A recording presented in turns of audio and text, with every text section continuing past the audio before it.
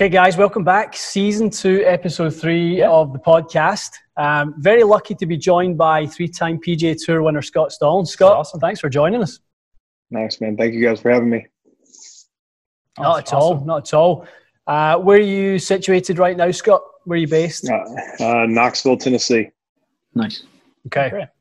How are things there? Kind of same as us up here, lockdown with everything, with the old COVID-19 scenario? Yeah, I mean, golf courses are open, parks are open. I mean, we're still under Tennessee and the county that I live in is through the end of April.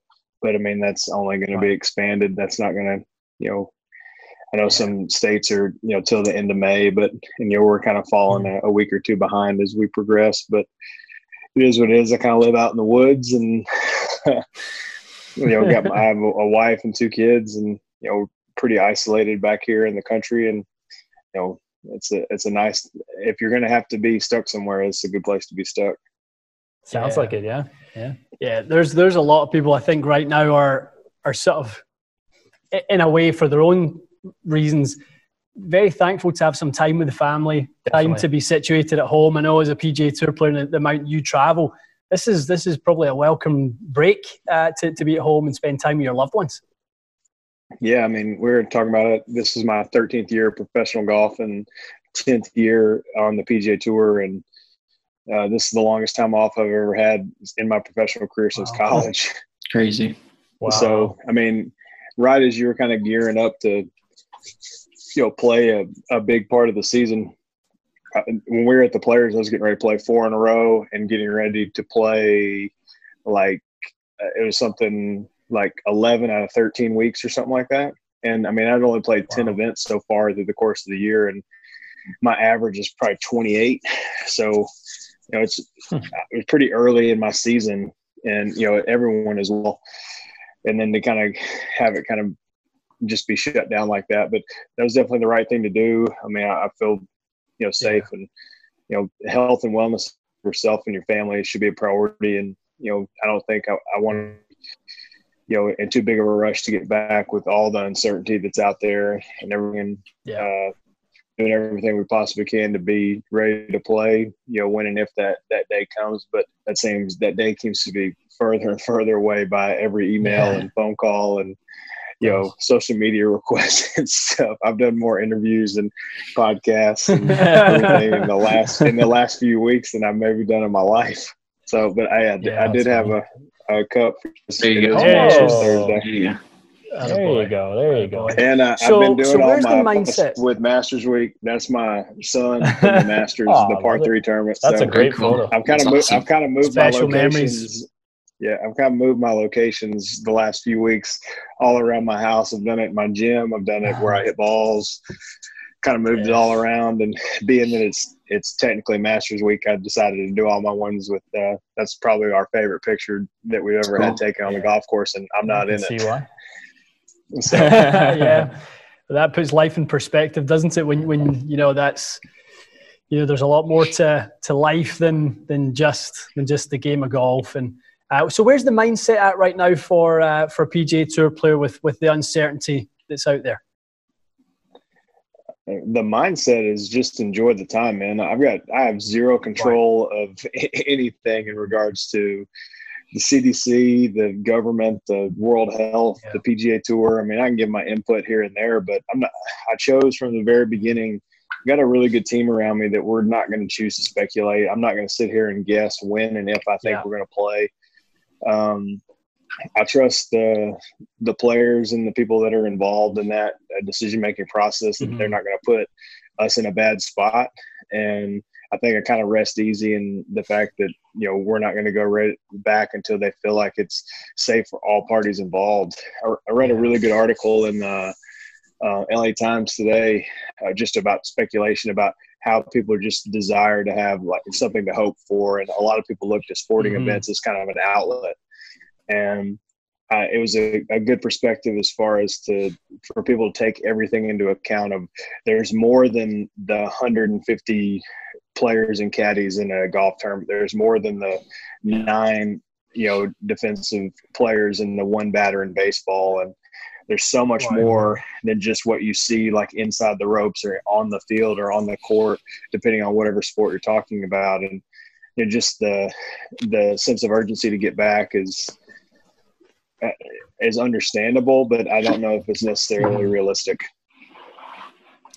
Yeah, and that's what I'm so curious about when I look on social media and I see, Rory and Billy Horschel what they're doing with their Peloton workouts. I'm curious where the kind of mind goes for players, whether it's, okay, I'm going to prepare that when we restart, I want to be in the fast lane when this restarts, or is it used as recovery, get a little downtime so that you can push hard because it's going to be so condensed towards the back end of the season? Yeah, I don't think anyone is sun up to sundown. And I've got a very unique training group here in Tennessee. And when we all got shut down, we have a baseball guy, we have a guy that fights in the UFC, and we have our trainer kind of PT guy that we all work with. And we all got on a call and decided we were going to be super disciplined with the social distancing and, kind of putting the time that we were able to spend together. And just with this perspective of, we'll never have this time again in our careers ever, in the midst of the middle of the season, to be able to train and push each other. So as disciplined as we were going to have to be able to have that time together during this, however long this lasts, we were going to have to be disciplined outside of it as well. And we were talking about it all. Like my UFC guy, he's boxing a little bit, but he's not in, training jiu-jitsu, training wrestling, 24/7. Yeah. A baseball guy he'll throw with us and, maybe hit a few here and there, but the same thing in golf, like go walk 9 holes or hit some balls in my house. But I don't think when you play the volume of golf that a PGA Tour player plays, that you have to figure out a way to kind of get away from it, to where when the bell goes off again, there's an excitement instead of just the monotony of, oh, I got to do this again. And there's so much attention to detail and focus when it comes to playing and preparing for a tour event that it's nice to kind of get away from that. And I think this is the first time that any player can say that they've taken the time away, and they probably haven't put in the thought of, I wonder what someone else is doing to try to get better right now, because everyone is in the exact same boat. And you're starting to see now a lot of states are shutting down golf courses. And I live in Knoxville, Tennessee, and where our courses are still open, but Chattanooga, an hour and a half down the road, everything is shut down. And so I think you're going to start to see some variables like that, and people kind of look back. It's like, man, even if I was given the opportunity or whatever, I don't know if I would necessarily go out there and, kind of back and forth between, but enjoy the time with the family. I have been training quite a bit in the gym, and I actually traded some messages back and forth with Rory the other day about some of the stuff that he's been doing and some of the stuff that we've been doing, and just trying to, everyone kind of knows what they need to do to get better. And it's been cool to kind of see the transition that everyone's made, because this is a very odd time for all of us to be March, April, May, and be able to kind of put the time off the course, into bodies. Because, I mean, once we go, everyone has the expectation of once we do get the clear to go, it's going to be hard and heavy for a pretty long time. So build up some resilience, build up some endurance, and, wait it out and enjoy the time with your family as much as you can, because when that gun goes off again, you better be ready. Scott, since you're, have the time to train a little bit more in the gym, can you go over the health and lifestyle change that you've had over the last couple of years? In what regard? Because there's quite a bit to that. I kind of give you the highlights. Go through some of the highlights, because I think this story is the most interesting one out there. So. Well, I mean, I was a guy that I sort of took for granted what I had off the course. I kind of felt like if I put forth, good effort in my job and my career, that I could do what I want when I wanted without much repercussion. And that's not like drinking and partying or whatever. It's just, no concept of diet, nutrition, and, any kind of idea of this is it. This is the only body that I get, and trying to, figure out a way to, maximize what my potential was. And, slowly but surely I started to see some stuff deteriorate.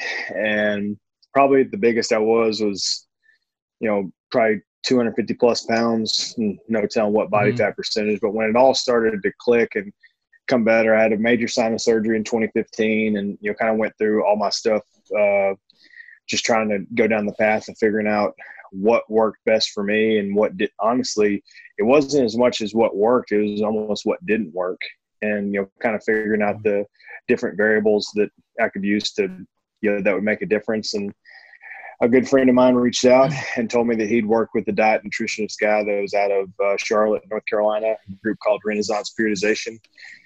Called the guy end of December, and January 7th of 2018, I was 232 pounds and 26%. And right after the Boston event, which was the second playoff event, I was 184 and 10.5. Wow. And wow.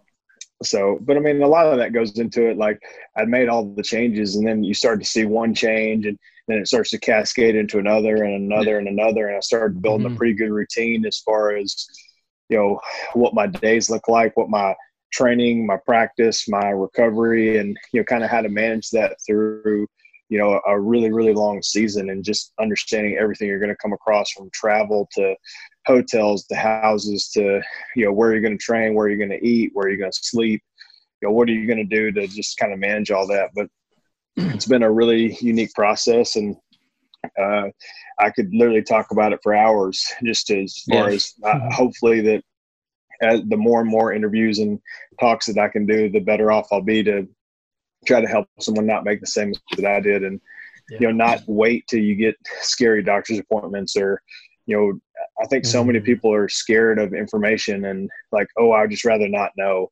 I'd rather know everything.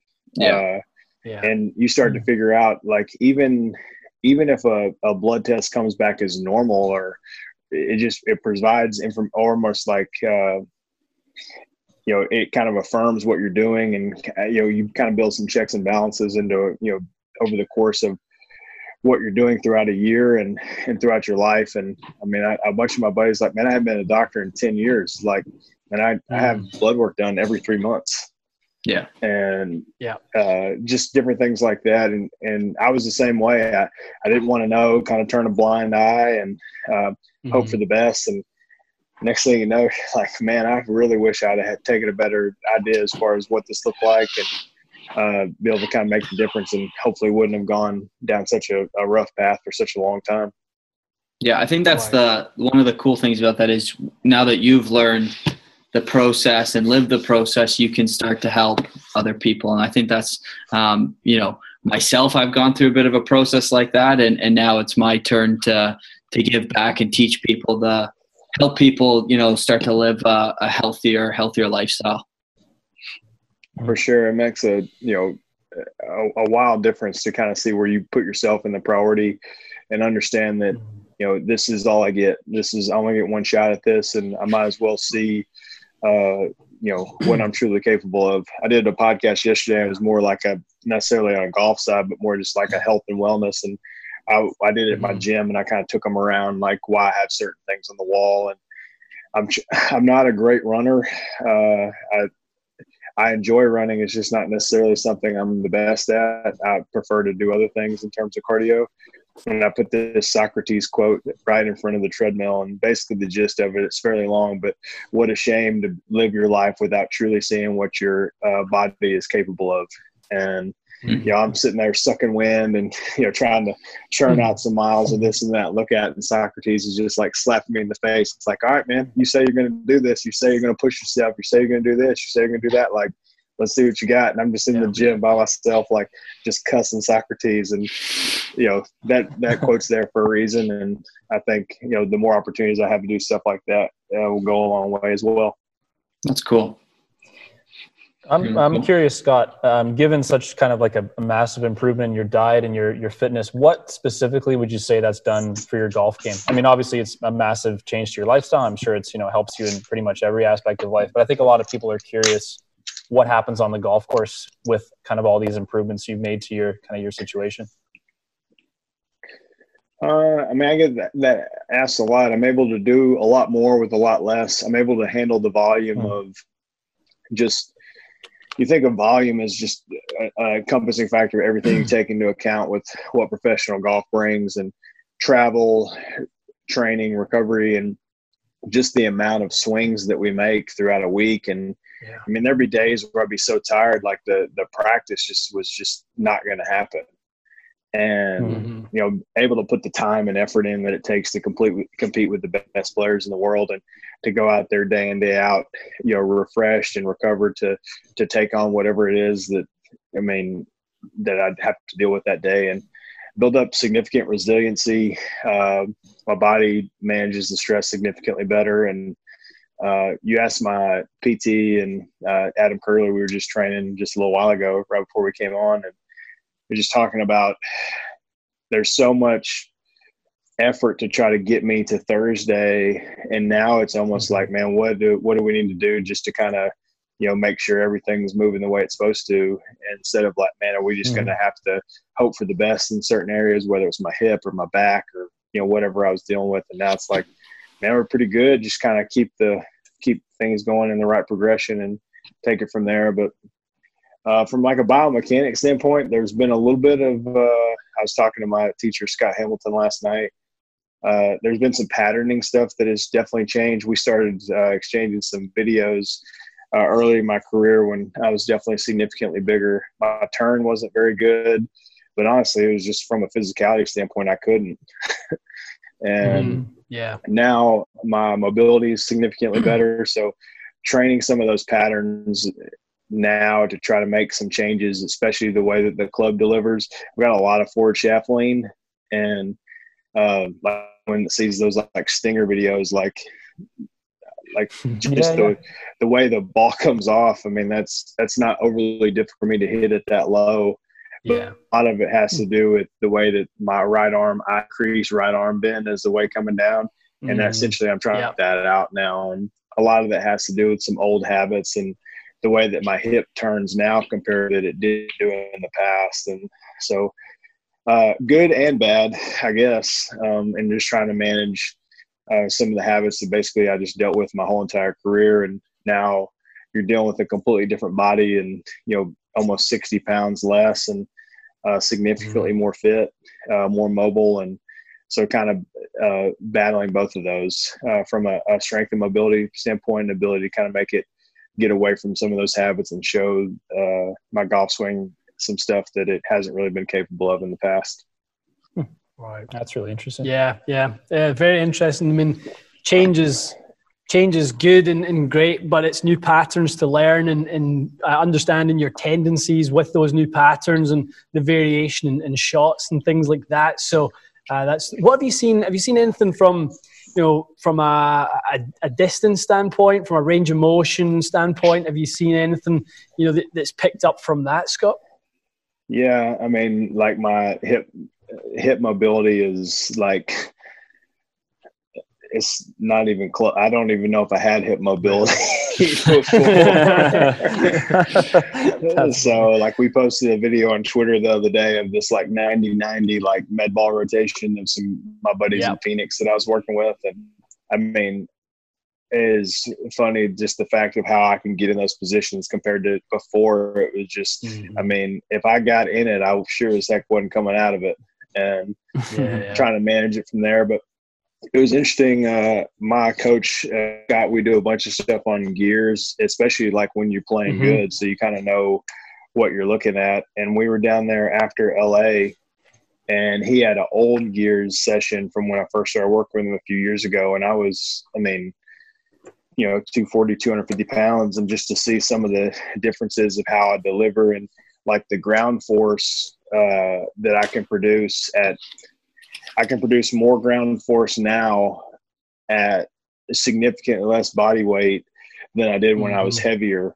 So just the volatility of actually shooting out of the ground and, you know, trying to rotate around that, you know, it's like my lower, I have lost the weight, but my lower body and everything has got significantly stronger. So just being able to kind of manage that and kind of seeing some of the mechanical advantages now I can create. You know, ball speed's gone up, range of motion's gone, but just like we talked about some of the patterning stuff just a minute ago, like the ability to disassociate. When you can't move, there's no disassociation at all. It just kind of like everything kind of hose and kind of hopes for the best. And now the ability to kind of separate my hips from my shoulders is something that's actually possible. Trying to manage all that stuff, and which has been very interesting. And this is a great time to be able to do it too, because I struggled the first round of the players, and we were practicing Thursday afternoon before we got shut down Thursday night. And I literally like had one of the best like hitting sessions I've had in a long time. So, I mean, obviously that was the right call to do, to shut down, but it was kind of like it all started kind of clicking where, you kind of see the hips go and the club kind of match up with it, right at impact, where before it was kind of sliding out of the way, and had a ton of right bend, like I said, increase right arm bend, through the hit, and, had to figure out a way to get rid of it and kind of manage all that stuff. But all that to be said, the potential is there, but kind of managing some of the patterning stuff is something that's we needed some time to do, and one more time like the present. Right. Yeah, no, I think if people don't know your story, it's a pretty inspirational one to really kind of take your whole life and sort of take an external look at it and go, okay, this has to change. I have to change my routines and habits, and if I'm going to, like you say, live in the best vehicle that you possibly can and play the game to the best of your ability. I'd love to ask, how much of a gear junkie are you? Are you into your equipment? Has that been something that you've been influential in? A little bit. Scott, my instructor, is a little bit more of a he works with a bunch of equipment companies are great, and we do a bunch of testing at his place in Cartersville. And honestly, I'm a pretty slow changer in most regards. I used like the same set of irons for 6 years. I had to change the heads, but the same shafts, the same everything. And just recently, transferred over to the T100s as soon as they came out. But it was funny. Like, I knew the progression as far as what was happening, but I tweak things based on what I like. But overall, like I'm not in the fitness trailer like searching for magic. I kind of find something that I like. You ask Aaron Dill, the wedge guy. There's 3 guys that are still using basically like prehistoric wedges. And myself and Brooks Koepka and Aaron Badley all use this model that they basically discontinued. And it's the old TVD, which is, I legitimately have one in my bag right now. It says 2012 on it. But I think with anything, like, I'm going to be the guy that I will always blame myself before I blame my equipment. But if there's some different things, some tweaks, made some interesting tweaks right before the fall. My short game coach, Jeff Pierce, had me up to Old Stone and Bowling Green, where he teaches, and started talking about just different things in my wedge game and some ways to make improvements. And he was kind of going through some statistic stuff and just asking questions as far as how I play certain shots. And he said, well, my calculation, you're a 90-10 lob wedge to everything else pitcher. And he said, the way that I think you would be a more optimized around the greens, he said, you would be more of a 50-50 between your sand wedge and your lob wedge. And I said, well, how do I do that? He said, well, just he went into his bay and came back out. He's like, all right, we're going to learn how to use these. And he changed the loft, changed the lie just a little bit. And through right before the players, I had more hole outs from off the green than anyone on tour. I didn't change anything. I just made it to where my default was sand wedge, and then if I needed to, I could go to lob wedge. And really the most hole outs I'd ever had in one season was 4 ever. That was the year before. I had 4 hole outs from off the green, and through 10 events, I'd had 17. And it was just crazy, the transition of, man, like, oh, what'd you do? Well, I practice. Well, yeah, I mean, everyone's going to practice, but I think I just learned my tendency to where if I deliver the strike more consistently and have a club that can kind of, be a little bit more versatile, and if I need to go up, I can use that lob wedge to be able to go into it. It was crazy to see the difference of just in a matter of weeks, like I started seeing my proximity, my scrambling through the players was the highest it's ever been in my career. And just like little things like that, I'd say that I would tweak, if I was a junkie in anything, I would tweak little things like that. Loft, slides, some weight here and there, but not necessarily going and beating the equipment trailer guys to death. I've had an interesting change of late with some of the changes that I've made in my body. I've used a short driver almost my whole career, and I've transitioned into trying to get into a little bit longer, a 45-inch full-length driver. And it's been a unique when you've used basically a 44 finished for 10 plus years, and then it's like feeling like a long drive. But the time off has been nice to be able to fully dial that in. Scott and the guys at Titleist have been great to work with, and so that's about as much equipment as I kind of dabble in. Aaron, the wedge guy at Vokey, has been great as far as trying to transition the ancient guys into some of the more current line. And I actually chipped around with mine yesterday, and that would be a pretty easy transition to be into, especially, I mean, he's the best in the business as far as giving you something that you can go play day in, day out with. So if y'all have never had him on here, man, he'd be fascinating to talk to. We have talked to him all day. We have. Yeah, he was actually our third he was our third guest on the podcast. He's been awesome.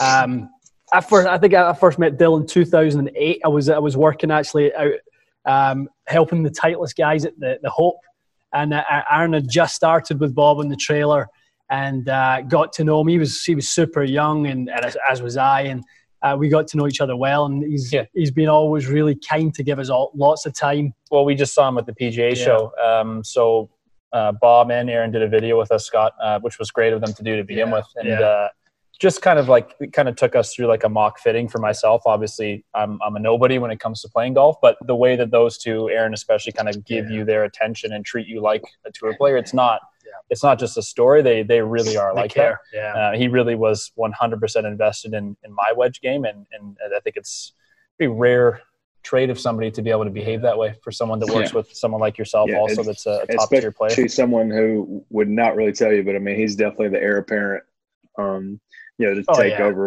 whenever. And, he's always there to lend an ear and, ask questions. And I pre-wear all my leading edges on my clubs. Got a great guy that I work with in Scottsdale, Arizona when I lived out there, Aaron Valdez. And, I mean, him and his team out there kind of dialed it. And those guys were unbelievable, man.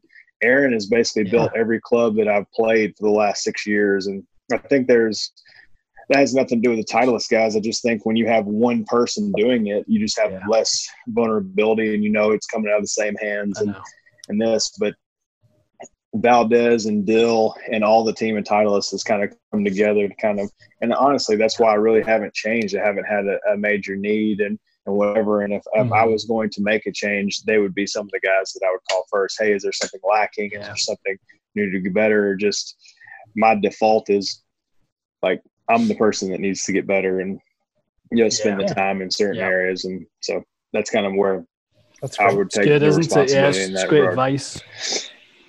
I think when you talk about, working with someone like Aaron and I've worked with Aaron as well, and knowing his capabilities from a grind perspective, for somebody who leans the shaft and has historically leaned the shaft, that little pre-worn leading edge is very, very, very important for your turf interaction, isn't it? To get that club in and out the turf really efficiently. Yeah, I'll tell you guys something, and y'all are maybe way more gear junkies, but I witnessed this and I did it myself. So I didn't, and the only reason why is because it just happened.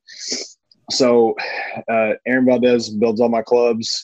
Titleist guys, if anything we need, they'll take care of it in a heartbeat. But it's just kind of I like having one person, and that was my guy. And it has literally nothing to do with Titleist or anything. It just has to do with, I know it's one phone call. I know it came out of one person's hands. It's just, less opportunity to just have something get awry. And Aaron built my first set of irons when I won at Torrey. Pre-wore the leading edge, and it was the 716s offset. just everything I possibly could just to smash the ball. And then you have a ton of forward shaft lane, just compress the heck out of it and kind of deal with everything that would happen. And so I transfer into the T100s. I don't have near the offset, so we kind of shallowed out the grind on the leading edge a little bit. Well, I asked to have a backup set made, and Aaron had my original clubs that I wasn't using anymore. I mean, when I finally got rid of my original set of 716s, I was spinning an 8-iron off of a fairway like 5,000 at like 100 feet. I mean, it's just like a knuckleball. No grooves, kind of worn the set out a little bit. But he had that original set the way it was ground. And he's like, man, for this set, I don't understand why the grind is so shallow on your T100s. I think you should have the same grind. It's like, well, go ahead, man. Like, it's worth the shot. I'm happy with the irons I have. And just by changing the angle of the grind and making it a little bit deeper and just a little bit steeper in the front, it changed the angle of attack and my turf interaction by 2 degrees. Yeah, and the same weight, same head, same everything, just the grind was a little bit different. And it was wild. Like, I was convinced something was wrong with the club. You're talking about an 8-iron of, 7 or 8 down, which is pretty typical for me, to like 5 or 6, which is what I'm trying to get to. And, my coach, Scott Hamilton down there is like, what are you doing different? It's like, I'm not doing anything different. Like, I'm trying to literally swing club to club and make sure. So we thought the Y was off, the club, everything. And when we matched it up, it was like the same. The same guy built them. And it was like, the only thing I did different was I changed the pitch and made it just slightly deeper. But that's what like little tweaks in there. We play a game of such a small margin, anything like that that's going to allow the ball to come out a little bit higher, a little bit more spin, more just consistent turf interaction. And I mean, those are the things that kind of make the difference, especially as the knife's edge that we play on tour. Scott, do you tinker with the putter a lot, or do you kind of stay steady with the blade for 8 years or 10 years and you just kind of work on it? Or I don't know. Putting is definitely something I've been kind of ebbs and flows in my career. I've had the thing where I need to lock down and I need to be super tight over it, and everything. My setup and everything has been significantly better, and kind of messed around with a few different teachers and kind of learned a lot from each and every decision I made, and worked with Marcus Potter for a little bit. I got Jeff Pierce is my short game putting instructor, and it's just kind of like, hey, see what other people think. And I reached out to Phil Kenyon, awesome guy. And I'd never really spent much time with him, but I just called and said, hey, would you take a look for a little bit and just kind of let me know what you think? He kind of gave a synopsis as far as what he thinks. And if y'all have ever talked to him, he has an incredibly dry sense of humor. And he said, mate, this is not an arrow problem. I was like, I have no idea what that means. And he said, I just want you to find something you like looking at. He said, once you fix the Indian, we can worry about the arrow. He said, but basically this is a you thing. This isn't a that thing. And so many people think like putter fitting and this and that, it's the shortest club in the bag with the least amount of loft. So it's a flat face. So there's so many different things that you would do to manipulate that. And he said, I want you to find the thing that you like looking best at, and which is a blade like Newport style. And so I go and get it and work on it. Jeff and I start working on some things, and Honda have the best strokes game putting of my professional career. So, and then now it's like we don't play. So it started kind of getting the ball rolling a little bit and seeing it go in. And but that's something that that's probably the only thing that I collect. I give clubs away, wedges, drivers, everything that I don't use, but I've got a fairly decent camera collection. That's cool. What's your golf ball choice? What do you play? I would love to see that. Yeah, probably would. Next time. Obviously, somebody who – go for it. I play the 2019 Pro V1X. Nothing special. Okay. Just the regular ball. Cool. Is that what you played for? You played the X for most of your career with Titleist, Scott, or have you switched back and forth? I played the X for a really long time. I messed around with the Star a little bit when I was kind of transitioning with the driver for a little bit, but I went back as my club head speed went up and everything started getting the spin I needed to, and a lot of that was changing just the way I delivered the club in, just because I was in better shape. Yeah. Very cool. What about shafts and things like that? What do you kind of tinker with? Anything with shafts, or do you find a shaft you like the feeling and timing of and just stick with that? Well, living in Scottsdale for half the year for 6 years is where KBS is out of, and I kind of helped did a bunch of prototype testing with them with the S taper, and I was one of the first guys to put it in. I used KBS Tour until that kind of got approved and everything. And as soon as the S taper was allowed to get put in there, I've used it ever since. But the same thing goes, like, you find something that works. If you kind of commit to certain companies and work, you have consistency, you kind of know what to rely upon. And not to say that there's anything wrong with any of the other companies, just kind of like, man, I know what I'm doing when I do that. And I know that it's not the equipment. I know that it's me. And I think that the more you can eliminate variables from an equipment standpoint, like if you go just take the array of equipment that's available, it can be pretty daunting, because, I mean, essentially you could go in any trailer, any shaft company, any wedge company, any ball company, and put a combination that's good. But just, find the commitment to, like, all right, this is what I'm going to do, and I'm going to dial this in based on these certain set of parameters and kind of take it from there. Yeah, I think being in that Scottsdale area where you've got access to Kim personally, and obviously you can work with him and TK and those guys, and they can give you options and build up different sets and work with Aaron, and that's a real team around you, which is phenomenal. Yeah, I mean, basically every club that I get, unless it comes off the truck itself, but if heads or whatever, like, I like to have it come off the same machine. I like to know that, like, just a person that I trust a lot and has put a bunch of time into knowing, I mean, probably knows more about my clubs than I do.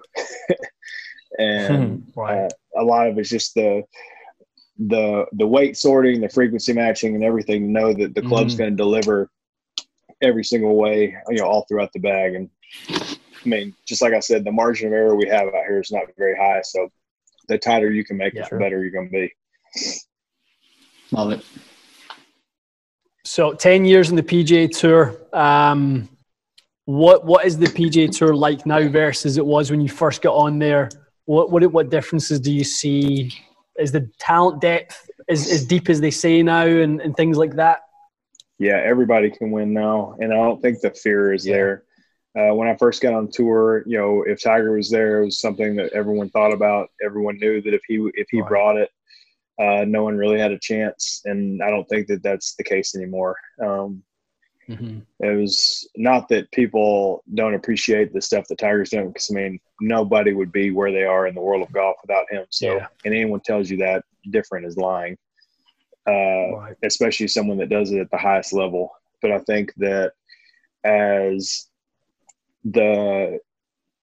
I've gotten older, you start to see the perspective of the fear is not there, and the preparation is so much better. Of just the expectation, I'm going to go out here, I'm going to do my thing. And especially the younger age, they own their game so much better. They know what they do. They know what they don't do. And they're not going to really let someone Joaquin, I don't think you would necessarily tell someone to go out there and swing the way that he does, but he doesn't care. And nor should he care. And he knows what he does. He knows what he does really, really well. And, he's had a great start to his career, and he'll be great for a long time. And, you could go up and down all the young guys, but it's crazy the transition as I get older. I mean, I'm 35 now, but I look at it from the perspective I feel like I'm just started, just because the way that the physical stuff has changed.